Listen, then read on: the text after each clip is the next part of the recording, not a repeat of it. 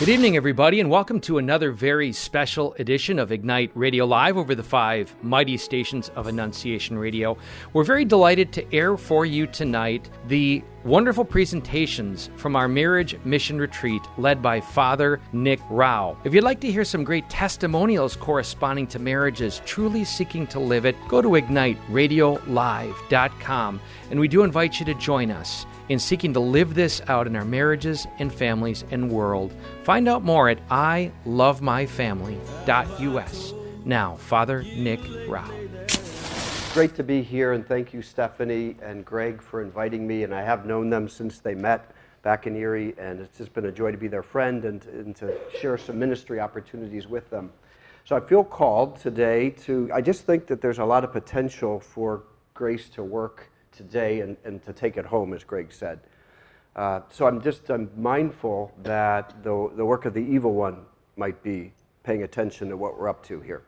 So Greg mentioned praying to our guardian angels, making sure they're hovering over us, but do you mind if we begin with a prayer to St. Michael the Archangel, just asking for his protection so that Christ reaches us and not the evil one. St. Michael the Archangel, defend us in battle. Be our protection against the wickedness and snares of the devil.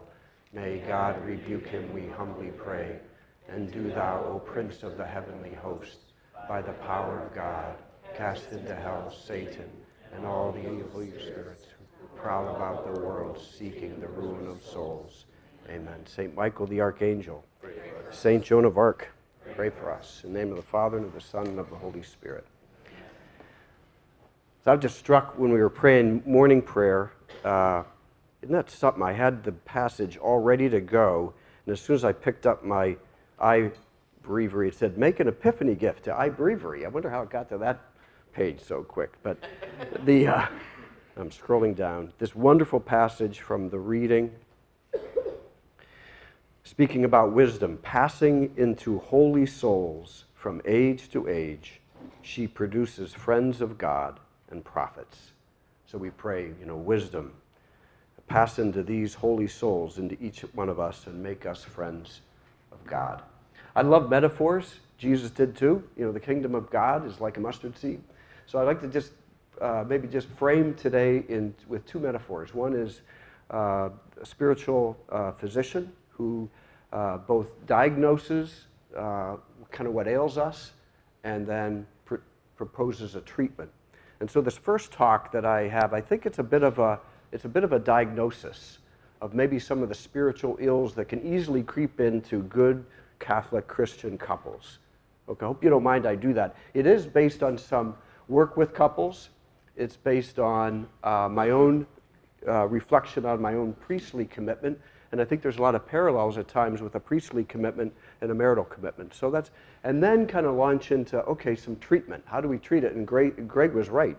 First, grace. We're going to just have adoration, opportunity for sacrament of penance, opportunity for the Eucharist, but also some thoughts about kind of how we address some of those spiritual ills. The second metaphor I'd just like to throw out, and metaphors help me, they help Jesus. St. Thomas was very supportive of kind of that analogical imagination, that holy things can be likened to very concrete things.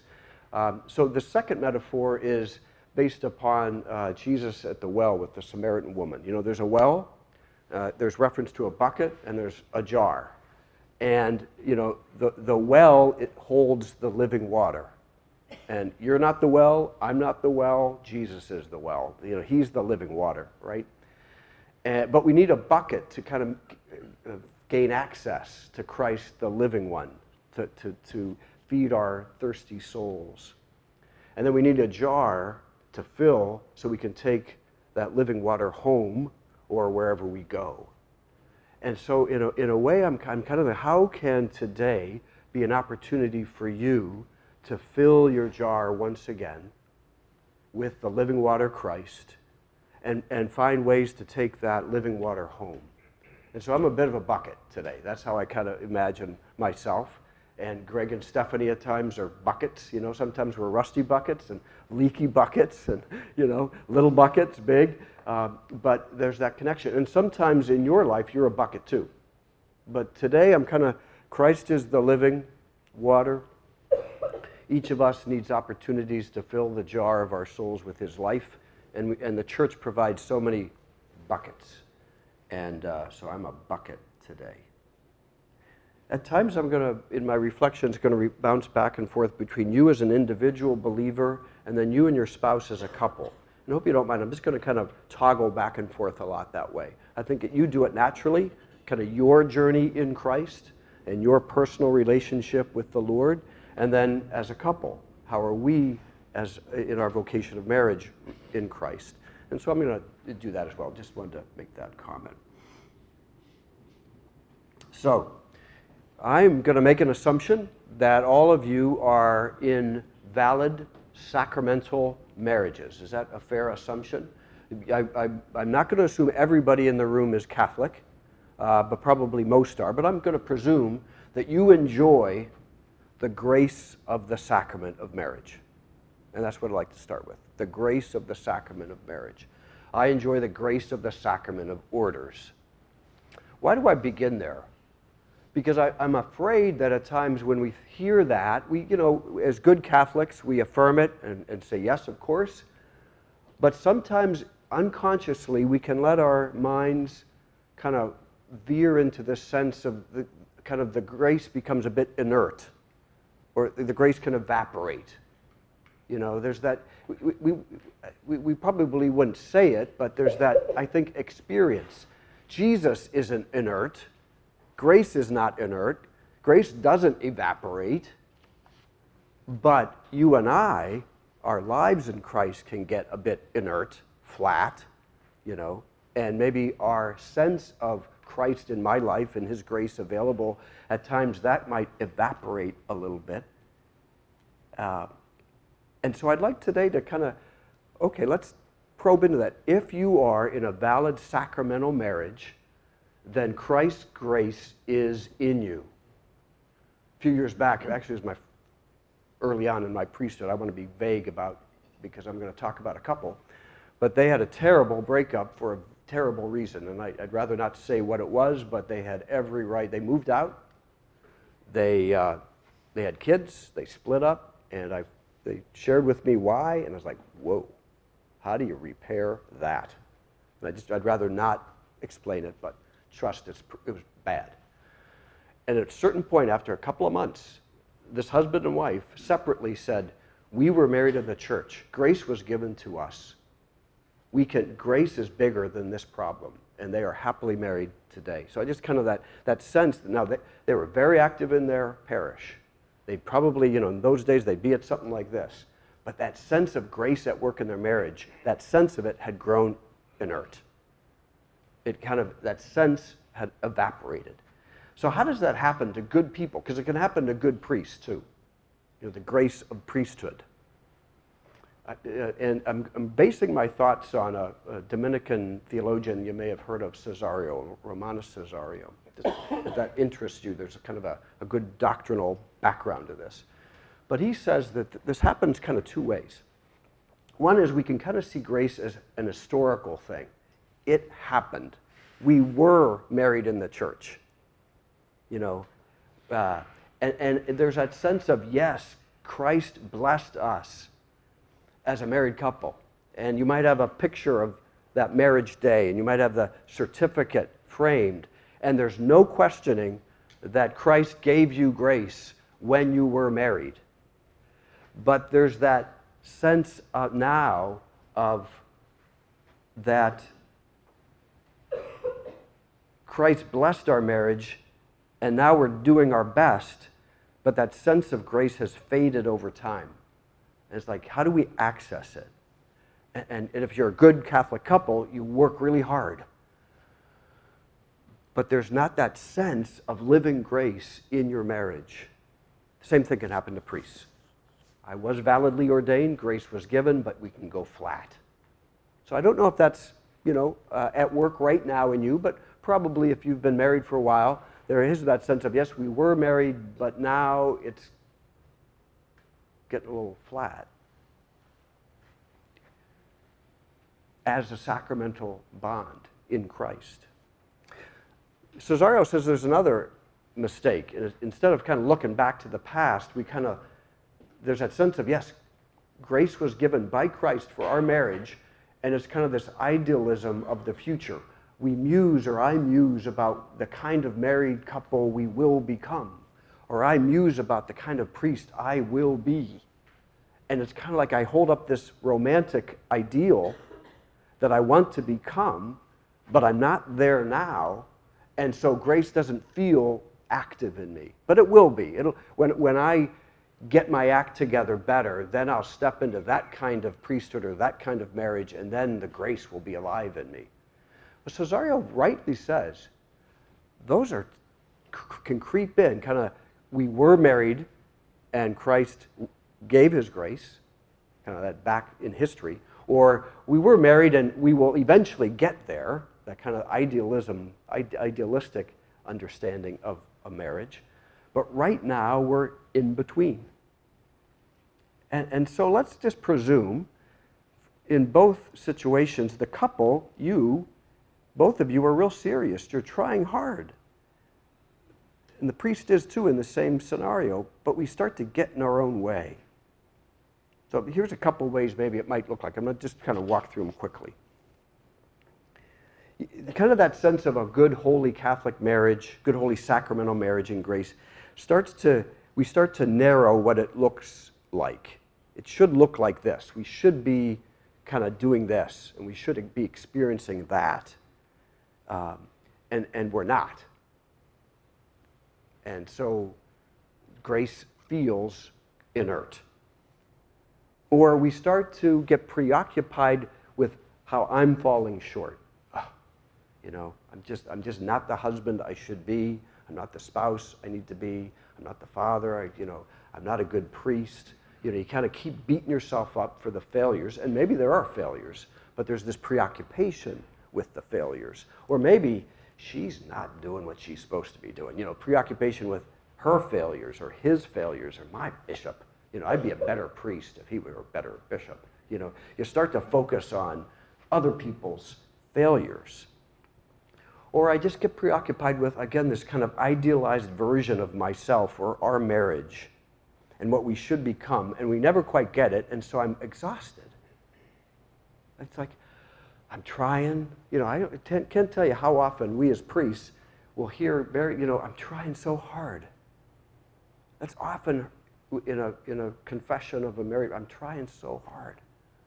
And they are. But there can be that exhaustion of trying so hard, I'm not ever quite getting there where I should be. And priests, again, can fall into this same, never reaching it. And so I can get disappointed. Maybe I have this wonderful version of what marriage, you look at Greg and Stephanie, what a beautiful marriage, never quite that. I'm kind of poking fun at them. I hope they know that, We're not like that, or some idealized version of a married couple. So what happens? I'm going to go to another book. Now, some of you probably have Achadia, the Noonday Devil, by the Benedictine abbot Nault, I think N-A-U-L-T. And there's a couple of books I'm kind of relying on. Some of you readers are interested in that thing. Achadia, the monks named it, but it isn't just monks who experience it, and it didn't take monks to discover it, but they named it. It's that, you're in your vocation, and there's a certain point in that journey where it just kind of goes flat. And so because of this, what we referred to as kind of seeing the grace as something that happened in the past, or seeing the grace as something that I'll reach, I'm in this midpoint, and so there is that flatness that happens, Achadia, that noonday devil. And what happens in your sacramental life as a couple? There can be kind of an inner sadness, and it may be even an indifference. Maybe even this morning you got up and you said, do I really want to go to that thing? There could be a little, and that's okay. Don't beat yourself up if you're kind of reading in your souls. This happens to, do I really want to say the office today as a priest? You get a little, a less desire for the good and the holy. A certain restlessness can creep in. A growing distance from God. And like mediocre, maybe mediocre is okay. You know, that's kind of what Achadia looks like, that noonday devil. And it can creep into a priest's heart, and my suspicion it creeps into your hearts as married couples at times. And we just want to name it. Don't be hard on yourself today. You know, just be open to naming if this diagnosis fits in any way, some of it, a little bit of it. You know, just don't. The response is not to be hard on yourself. The response is to say, you know, that's what's going on. So what manifestations of it? Well, maybe a certain inclination to draw back from a real honest communion as husband and wife in conversation, in intimacy, in sharing of duties. There could be kind of a drawing back from him or her because of that achadia. Maybe a lack of openness to children. Maybe a consideration. Maybe it's time to do some, contracept, or maybe it's time to tie the tubes, or kind of enough of this openness to children. That could be a symptom, or maybe a preoccupation with the children. Kind of like this marriage thing is getting a little tiresome, so I'm just going to dive into my kids. That's not uncommon. Or maybe a search for novelty. It can come. The search for novelty can come in all kinds of ways. Maybe in your intimate life. Maybe looking for novelty outside of the family. Hobbies or trips or other things that just kind of, this life of communion with my spouse is getting tiresome, so I'm looking outside. Or just kind of a rejection of the mystery of a sacramental marriage. And so I fade more into a very secular understanding of marriage. That might start to creep in. It can start to creep into a priest's heart. And we can still be doing the stuff a good Catholic couple or good Catholic priest is supposed to do. That may not change at all. So you still could be going to Mass, you could be praying the office, saying the grace before meals, paying the tuition bills for Catholic school or doing the homeschooling. You could be doing all those things, but inside something's starting to that grace just feels inert, flat. And marriage becomes hard. And it doesn't feel like a vocation. It feels more like a duty and an obligation and a contract. What's the remedy? And we're going to spend, so I don't want to spend too much time on the diagnosis, because I don't want to stir up too much unnecessarily, considerations. Kind of name where it might be, wherever that diagnosis might apply to you individually, or maybe you as a couple, and not to stir up kind of any kind of animosity in any way, but just kind of an honesty. That's what I'm doing the same thing about my priestly heart as I'm talking about your married hearts. Believe me. Okay, and I'm there as I walk through that with you. I'm naming the diagnosis for me. And that achadia, that sluggishness towards the holy. I feel that at times. I feel it often, frequently.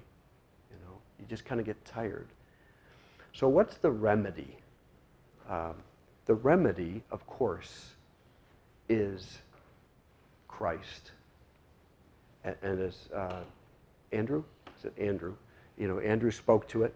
It's, Lord, here I am.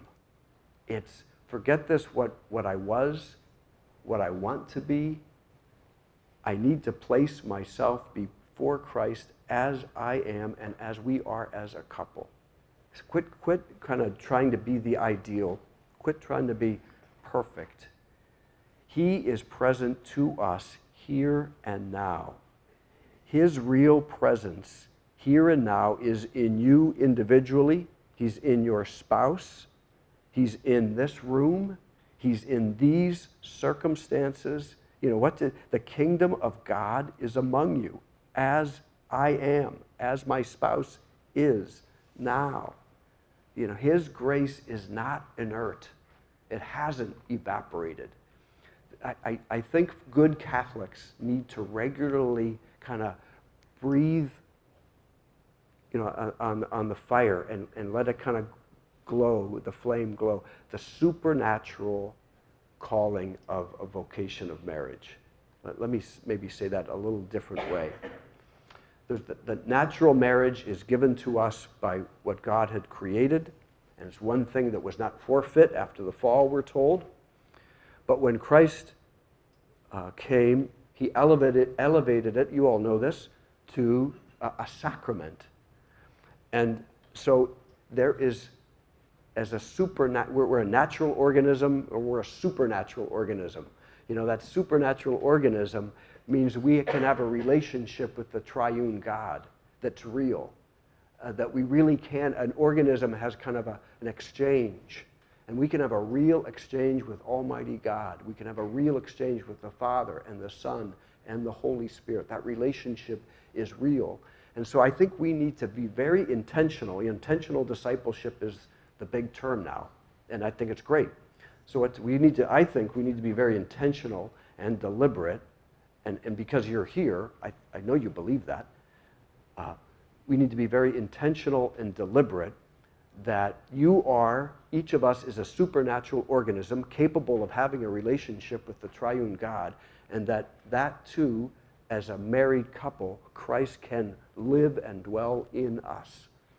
You know, I have to, as a priest, I need to remember, you know, be very intentional that the grace that I have been given, the grace Father's been given, it can change bread and wine into his body and blood. I need to be very deliberate that the words of absolution forgive sins. And it's not to kind of puff up my importance. It's not to puff up your importance. It's to remember who you are. You know, and we need to regularly remember, I am a child of God. And the Father loves me and wants me to live with him forever. And so the remedy to that kind of the grace that was or the grace that will be, the remedy to achadia, that kind of sullenness, is just to remember that right here, right now, Christ is present, loving me as I am. And how quickly we can push away that grace, how easy it is for us to say, no, not me, not as I am now. I mean, look what I just did, or look what I just thought, or look, my marriage is not worthy of his presence yet. We're working on it, you know. It will be. But no, right now, Christ wants to live in you and love you, and he wants to abide in you.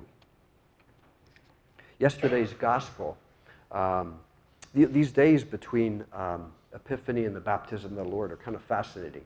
I don't know if you liturgy geeks, you know, pay attention. This is one of the fascinating weeks of the year, and we don't always get it right. Liturgically, sometimes these days are compacted. But last Sunday, the Epiphany of the Lord. Tomorrow, the baptism of the Lord. And so the readings, and I'm going to say more about that in my later reflection. The readings this week have been very fascinating. It's basically, in these days, and I was looking back, Stephanie, when we did couples retreats or couples nights, they were always during some liturgical season, which was kind of cool. We did one during Lent, we did one during Easter.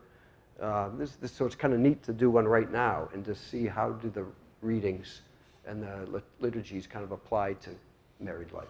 This whole week, the Gospels have been, okay, if Christ is incarnate, born of Mary, adored by the Magi, begins his public ministry, then things happen. You know, there's a multiplication of the loaves gospel. There's the healing of all kinds of folks. Then yesterday, it was the healing of the leper. And of course, the leper is seen not just someone who's sick, but the leper is seen as someone who's somehow unclean. We know that. And so what does the leper hears that Jesus is nearby. He approaches Jesus. He says, Master, if you will it, you can make me clean. And what does Jesus say? And they're such good words that are so good to hear right before adoration and right before confession. Jesus says, I do will it, be made clean. And immediately the man's leprosy was away, was gone. So we need to, grace works. And St. Michael the Archangel, protect us, because the evil one wants us to somehow get this lie in our heads that grace really doesn't work, at least not with me, because I've really messed up, or I'm not what I should be. Grace works. And let Jesus say to you, I do will this. Be made clean now. It's done. Let me wash you clean. And the man comes forward, says, if you will it, I do will it. When you approach the priest for the sacrament of penance, you say, if Christ, if you will, you can make me clean. And Jesus says, through the ministry of the priest, I do will it. Be made clean. So that's getting ready for confession. But it's also just analogously related to your marriage and to your married soul, with your spouse. I do will this.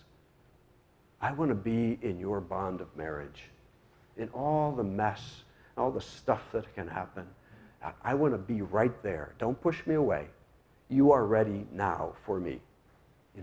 Don't try to perfect yourself. Don't try to let me come to you right now in your married life as you are. Not your idealized version, as you are, let me be there. I do will it. I do will it. I want to be there with you. So I think we spend a little time kind of maybe naming some of the subtle ways that the sense of a sacramental marriage and the grace of the sacrament can kind of wither, or at least it feels like it's withered. And I think a day like this is an opportunity to let it sink its roots deep back in to your souls and minds and hearts as a married couple. Let it grow, and just to whatever degree you might be kind of resisting or pushing away or saying, not yet, not yet. We all need to say, no, let me be there. That's what the priest wants to say, or Christ wants to say to the priest. Father, I don't think Jesus calls me Father. I think he calls me Nick. He says, Nick, don't get in the way. The people need me through you. So just back off. Let me in. Let me be in your broken, fallen humanity. Don't worry. Don't think so much of yourself. We need to take ourselves seriously. Don't get me wrong. But the priest needs to let Jesus in him completely so that Jesus can reach others. Same thing in a married life. Just let Jesus in. I do will it, Jesus says. This is what I want. And the Word was made flesh and dwelt among us. You're tuned in to Ignite Radio Live, and we're listening to Father Nick Rao at our recent Mission 1 marriage retreat. Now on to part 2. How fittingly, in the midst of our couples retreat today, we hear the words of St. John the Baptist, he must increase, I must decrease. My preoccupation with myself must decrease. My plans must decrease. My worries about myself must decrease. I must more and more increase his life in me and allow his plans to have prominence. We all need to hear that all the time. But in a special way this morning, in the midst, again, of our couples retreat, I want to go back a sentence in this gospel where Jesus says, where St. John the Baptist says, the one who has the bride is the bridegroom. The best man who stands and listens for him rejoices greatly at the bridegroom's voice. We are in the midst of these wonderful days between the Feast of the Epiphany last Sunday and tomorrow's feast, the Feast of the Baptism of the Lord.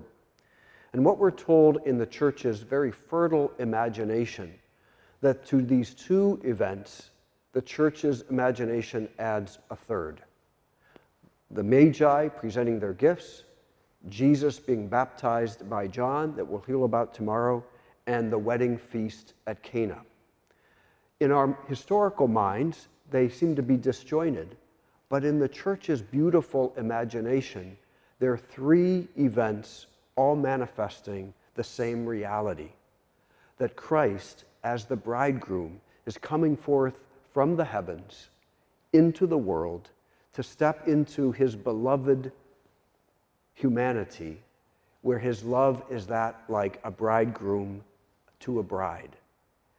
The groom is claiming his bride in love. That's the mind of the church in these wonderful days. And so for you as married couples, there is that dynamic that the Lord God sees as a beautiful dynamic of his own relationship with us. That God in his remarkable love steps forward into our humanity and embrace us with love. Later this afternoon, I'd like to speak about Epiphany, the Magi, and I'd like to speak about about the wedding at Cana with regard to your married life. And so if you would allow me, I'd like to speak about the baptism of the Lord, which is technically tomorrow's feast, but in another way, in the liturgy of the church, these three mysteries all weave together.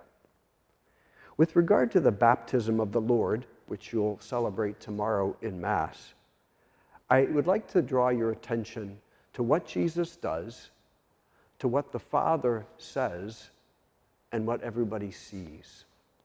What does Jesus do? He steps into the waters of the Jordan River.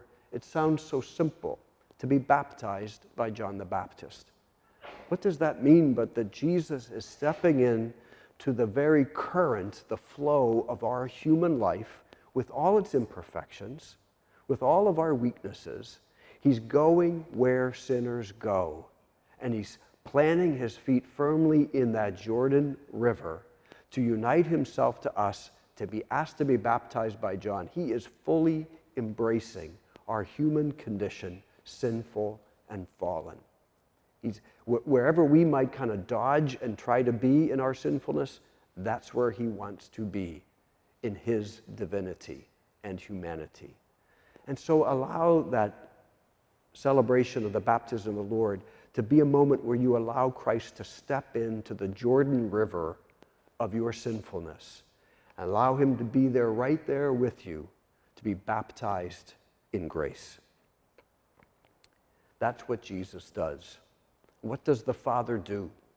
From the heavens, this is my beloved Son, in whom I am well pleased. Once Jesus unites himself to you, and you allow that union to be real, then the Father says, you are my beloved Son. You are my beloved daughter. We don't deserve it. We don't earn it. There's nothing we can do to kind of be ready for it. We just need to receive it. You are my beloved son. You are my beloved daughter. And as a married couple experiences that ongoing love of God as a daughter and as a son, they can more readily experience and manifest their love for each other. Third, what does everyone see at the baptism of the Lord? They see the Holy Spirit coming down like a dove. It's a very deliberate allusion to the dove that appears after the flood. The dove appeared to Noah in the ark to manifest that the flood was over, that life could begin again, that the world was at peace. And so when the dove comes down and the Holy Spirit to Jesus, we are to be taught that this is the way to peace. This is the way to the restoration of order. That when we allow Jesus to step into the sinfulness of our lives, that when we allow ourselves to be loved by the Father, then the Holy Spirit comes and the world, at least our world, can be at peace. We don't deserve it, but God wants us to experience it. May we experience that union with Him, the forgiveness of sins, His divine love, and the restoration of peace every time we celebrate Mass, and especially as we celebrate Mass this morning. and the Word was made flesh and dwelt among us. You're tuned in to Ignite Radio Live. We are blessed to be hearing Father Nick Rao guiding us at a recent Mission One marriage retreat. Now on with part 3. We talk about being intentional disciples. That word intentional is really significant. Let me tell you what it doesn't look like. I was on vacation with Father Ed, a classmate of mine, and his brother in Tucson, Arizona a few years ago. We went to the Sonoran Desert Museum, and we went to a live display of poisonous animals of the Sonoran Desert. You know, we were like in the front row. We were like, this is cool, you know. And so they actually had the actual animals there in front of us, the Gila monster and the snakes and all that stuff. And the presenter was saying that the local hospital noticed all these people coming into the hospital that had been bitten by poisonous animals of the Sonoran Desert, and they tracked it, and they said about 75% were legitimate bites, and 25% were illegitimate. And it's like, what's that mean? An illegitimate bite was basically the individual who was bitten, it was not an accident. They kind of somehow caused it, kind of, you know, were provoking the poisonous animal of the Sonoran Desert, you know, with a stick or a foot or let's see, about 25%. So they took that 25% and they did kind of like, okay, what's the profile of this 25%? Okay, 4 characteristics emerged. Male. 18 to 25, drinking, and have tattoos. But it was the classic portrait of kind of recklessness, right? Which I'm sure many women have it, but I know as a guy, there is something in us. We're kind of wired for that kind of recklessness. And we kind of enjoy it sometimes, you know. But it's not good always in the life of discipleship, you know. We need to be kind of reckless for Christ, but not reckless about Christ, right? And so intentional means I know what I'm doing, and I'm going to do the right thing and for the right purpose. So this morning, and thank you for being patient with me, as I kind of suggested, you know, kind of diagnosed maybe a little bit of how the sacrament of marriage, especially the grace at work, can feel like it's inert or have evaporated, and where that might come from based upon some theologians and monastic wisdom. So today, now I'd like to talk about, okay, well, to acknowledging that, how can we might step into kind of, if that was the diagnosis, what's the treatment, what can I do? And to do that, I'd like to rely on this liturgical season that we're in right now, because I really think it's beautiful. Some of you do pray the Liturgy of the Hours regularly, and the antiphons for Epiphany in these days, especially for the Magnificat, are just remarkable, and they explicitly say what the Church has in mind in these days. I've mentioned it before, that the adoration of the Magi and the baptism of the Lord Jesus by John in the Jordan and the wedding feast of Cana, although they seem disconnected, are 3 manifestations of Christ who loves us, stepping into our humanity and drawing us close to him as his bride. Beautiful imagery, right? So I spoke about one of those at Mass, and that's the baptism of the Jordan. So for this afternoon, I'd like to walk through the other 2, the adoration of the Magi and the wedding feast of Cana, and kind of what could they teach us about being more intentional about the grace of the sacrament of marriage. So I'd like to start with Cana, go to Magi, and end at Cana. Mary comes to Jesus. They've run out of wine. Now the hosts would have been a married couple, the parents, and they've run out of wine.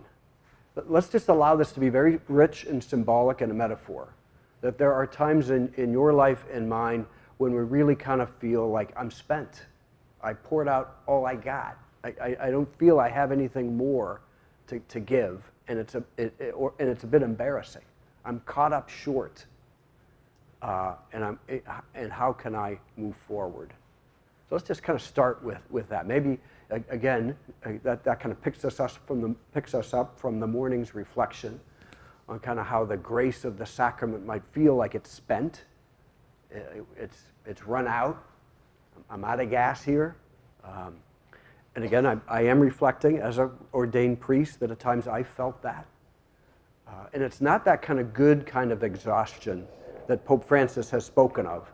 You know, that good exhaustion of like, man, I worked hard and I am tired, but I served him today. That's good. But that other kind of being spent and emptied out where I have nothing left and I'm not in a good place. So let's just start there. Now let's go to Magi, okay? The three Magi from the East. I want to follow their journey on a couple things. How did they find their way to Jesus? But it says they paid attention to the star. And then eventually, though, they needed the wisdom of the learned scribes and Pharisees, or learned scribes that were around King Herod's retinue. Of course, they would have been Jewish scholars. So the first step about the Magi is they allowed themselves to be led. And they allowed themselves to be led by that star and by the revealed wisdom found in the Old Testament scriptures. And so it just kind of reminds us, if we're feeling empty, we're emptied out, that we need to allow ourselves to be led. And just by you being here today tells me you're ready to be led. You're kind of looking for the star. You want to hear the word. As Greg said, you know, kind of the blood of the Lamb and the word of their testimony. You know, you're kind of ready to be led forth, and how important that is. A little story. There was a writer who grew up in New York City. Every now and then his mother would say, "Son, let's go take a bath in the light." And what they would do is walk down to Times Square at night, you know, with all the colors, and his mom said, you know, take a bath in the light. I was a little boy, he thought that was really cool, you know, and it would be. I didn't grow up in New York, but if you've been to Times Square, you get the image. But you and I know kind of spiritually, that's not the right kind of illumination to be bathed in, right? You're not going to be led to kind of a holy place if you just allow yourself to be kind of illumined by the lights of the world. And we know that, but I think we need to kind of be reminded. That kind of, the bath of light in Times Square isn't going to get us where we need to be as disciples. The Magi allowed themselves to be bathed by that light of the star and then bathed by the wisdom of the scriptures, and that's how they found Jesus. And so we need to be bathed in the right way, illumined in the right way, especially by the wisdom of the church and the scriptures. So it kind of gives us a little thing like how much time do I spend each day illumined by wisdom that comes, I know, from above, from the Lord. You know, there's lots of ways to do it. I mean, there's lots of stuff on the internet and lots of stuff that Greg and Stephanie help us with. You know, kind of to remind us kind of where's the star, where's the word that I need to be paying attention to. But that's something that the Magi did. They allowed themselves to pay attention to something other than themselves and be guided. Next thing that the scriptures tell us is they entered the house where the child was. It sounds very simple, but they entered a house. So they crossed a threshold. They stepped out of a world really darkened and wounded by sin, and they stepped into a whole new realm of light. You know, Mary and Joseph and the child Jesus. That we need to make sure that regularly we, in physical ways and interior ways, kind of cross that threshold, step into the right places, kind of step out of that world darkened and wounded by sin. And that might be, you know, put my tablet away or my iPad. You know, that can be crossing a threshold. You know, it could be making a visit when you're running errands, you know, stopping by the church, kind of where we literally cross a threshold into the holy. Maybe daily mass, maybe you're able to do that. maybe stepping into the liturgy of the hours. That's crossing the threshold from worldly activity and wounded by sin into the holy. Lots of ways to do it. Certainly the churches has plenty of traditions here, pulling out that rosary, holding on to that scapular, opening up the Bible is a crossing of the threshold from kind of our day-to-day world that we have to live in, the mess, but then stepping across the threshold so that we find that Messiah. So are there some threshold moments in your daily life where you cross and enter into? And if not, then it's going to be cold and dark out there. We do need, for us priests, that's why they tell us, say that breviary. It's a very concrete reminder to priests to stop what you're doing and step in to the church's life of prayer. And then you're going to step back into your ministry, yeah. For us, we kind of have it, it's almost too easy for us. We have the liturgy of the hours, we have daily mass, but many priests would say we have to be intentional. We could do all those things, but it may not break into ours. It's a very deliberate thing. I'm going to step in, cross that threshold. The next thing we're told that the Magi did is they prostrated themselves right away. So obviously that means that need for us, when we're kind of emptied out, that's probably the best time to just fall down and worship God. Sometimes, because of Achadia, that noonday devil, sometimes is the last time we feel like it, but those opportunities to really genuinely worship God, let His word in and let worship of Him flow out from ourselves. Because we could step across the threshold and do something that's religious, but it doesn't necessarily mean that we're worshiping God.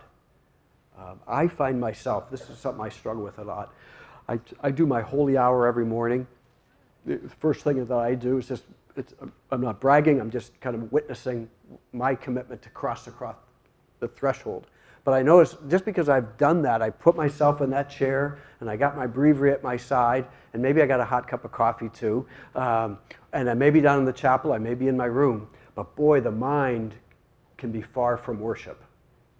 The mind hasn't prostrated. Even if I'm on my knees, my mind could be, standing up straight.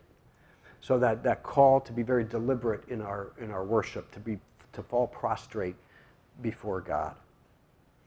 Though they open their gifts, we're told. The Magi open their gifts. So let's just stop, that we open in marriage, in the sacrament of marriage, and in the sacrament of holy orders, there's this need to open up that which is deep and personal and valuable. That comes in a lot of different ways. I was just at the table here with, forgot your first name. Amber, right. And she was sharing about a national speaker who's kind of become more comfortable talking about how she had to open up about some wounds from her past, and the need for some mental health assistance along the way and good counseling. Part of, I think, living the grace that we're being given is to really open ourselves up to whatever healing we need, natural and supernatural. And whatever mistakes that we've made, whatever healing we need, we do got to open that up. And particularly, and you spouses know this exchange better than I do, but that need to really be open with each other about it. And I'm sure at some seasons in your relationship, my suspicion is that openness has come so easy, but my suspicion is at other times that openness is really hard. But that openness to open up your greatest treasure, which is your heart and your soul, to your spouse. I have a good friend of mine, Ed Curtin, back in Erie. He's kind of candid with me over the years, and I don't think he'd mind if I said this, but he got married to Patty, and he said, Nick, he said, I want to get the verb tense right, shortly after he was married, he said, it's easier for me to stand naked in front of Patty than to pray with her. Yeah, I've seen a few nods. But it's just kind of that real openness, body, mind, and soul,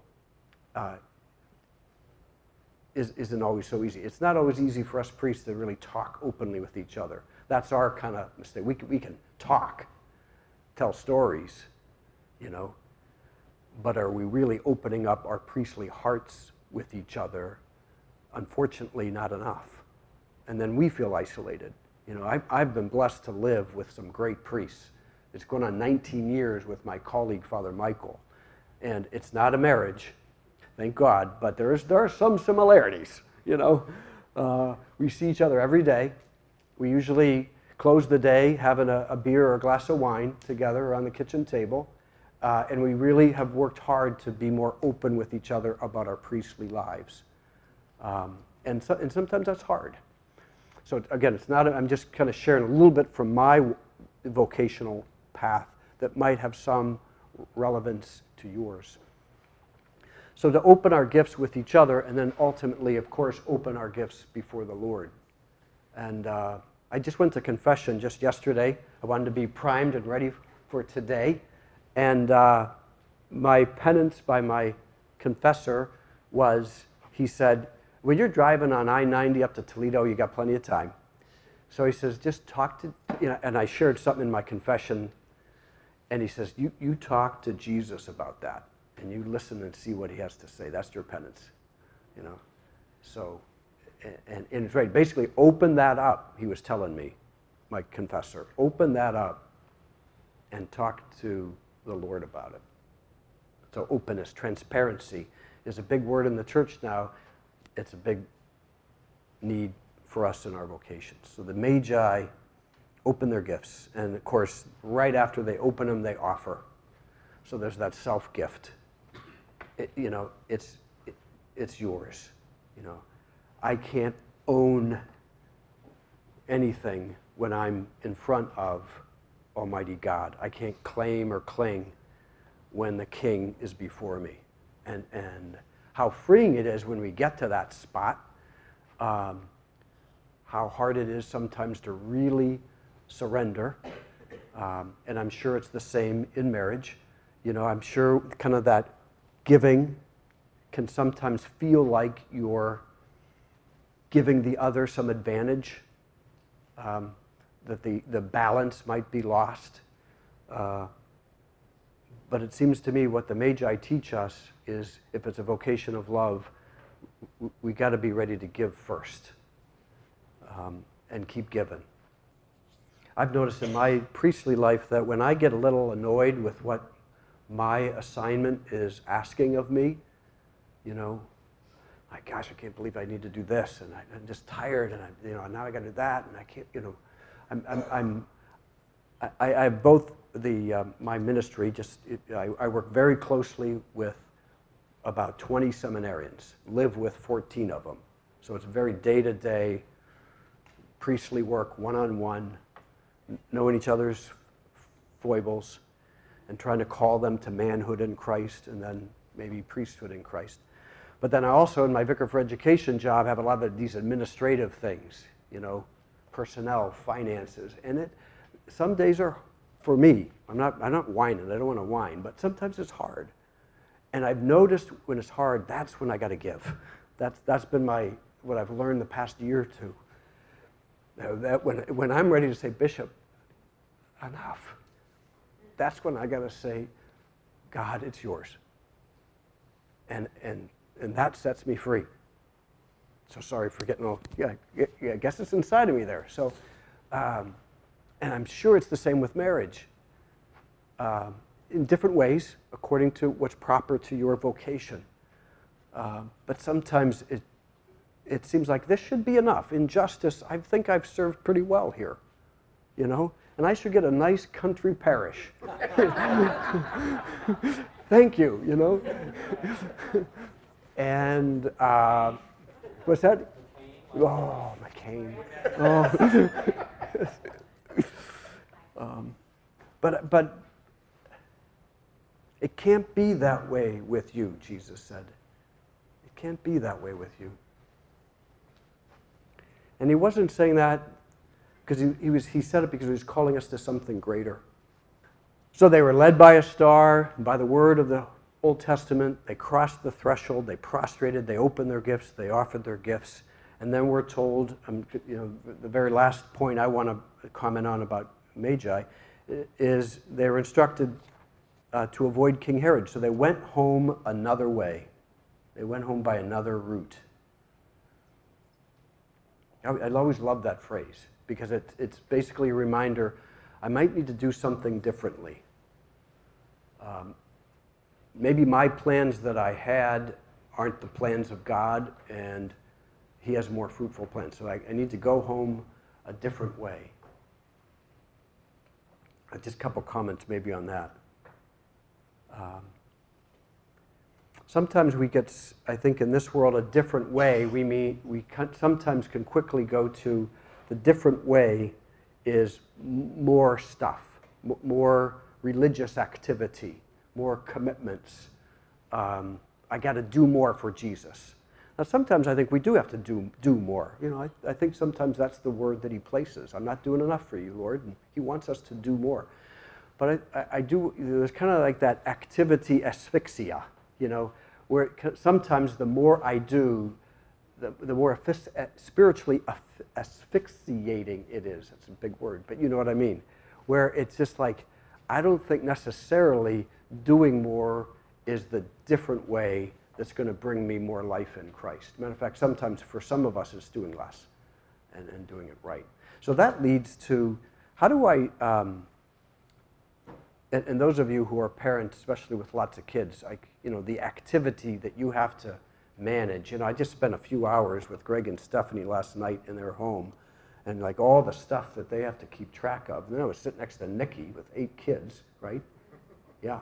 It's like, holy smokes, the activity. So you have to become experts in, I think, practical discernment. Discerning kind of what commitments are needed for me and what commitments are needed for our marriage and for our family. And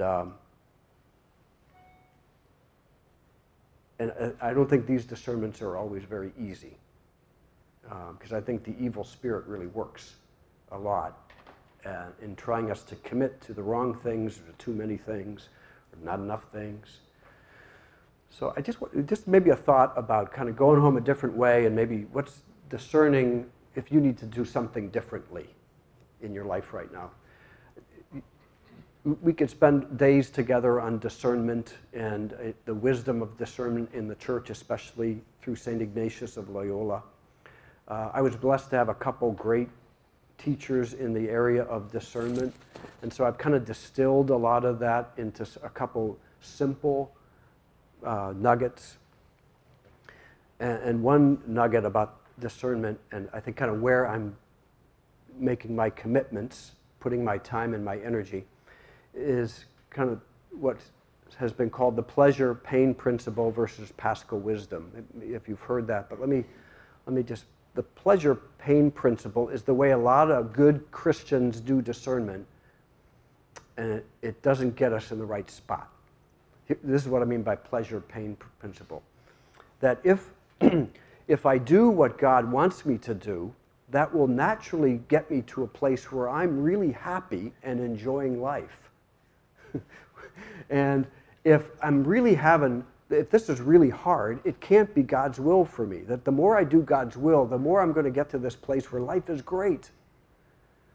And so the pleasure-pain principle kind of starts to creep in, like, if it's going to be hard for me, that can't be God's will. We never say it that way, but operatively, that's what we're doing.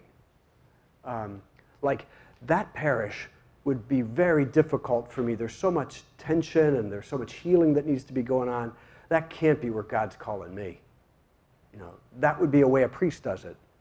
Oh, my gosh, the Lord can't be asking us to have another child. I mean, just think what that would mean. And again, maybe the Lord isn't. But there could be times when we anticipate some options, commitments, and one just looks like it'd be very painful for us, and so we very quickly conclude that can't be what God wants. So and you might need to think that through a little bit to see how maybe you fall and prey to that. I certainly have. But instead, as we discern the Paschal wisdom, that if I keep my ear tuned to God's will in my life, insofar as what commitments he wants me to pursue actively, then I need to be ready that at times there's going to be a share of the cross on my shoulder. And I've done a good discernment if I peacefully accept, without resentment, the cross of Christ in my life. And that's a sign that we've done a good discernment. I'm doing things a little bit differently. There is a share of the cross in it. I'm not doing what I expected. I don't have the country parish. But when I pray, Lord, is this where you want me? And he says, yes, this is where I want you. And so I have to peacefully accept the share of the cross that's part of this and be committed to it. The Magi, that passage, gives us a few thought points with regard to being more intentional about how to live in the grace of our vocation. You know, the Magi went through all that and went home so blessed by an encounter with Christ. And so how can we, relying on their journey, adjust our journey a bit so that the grace is alive and the light shines?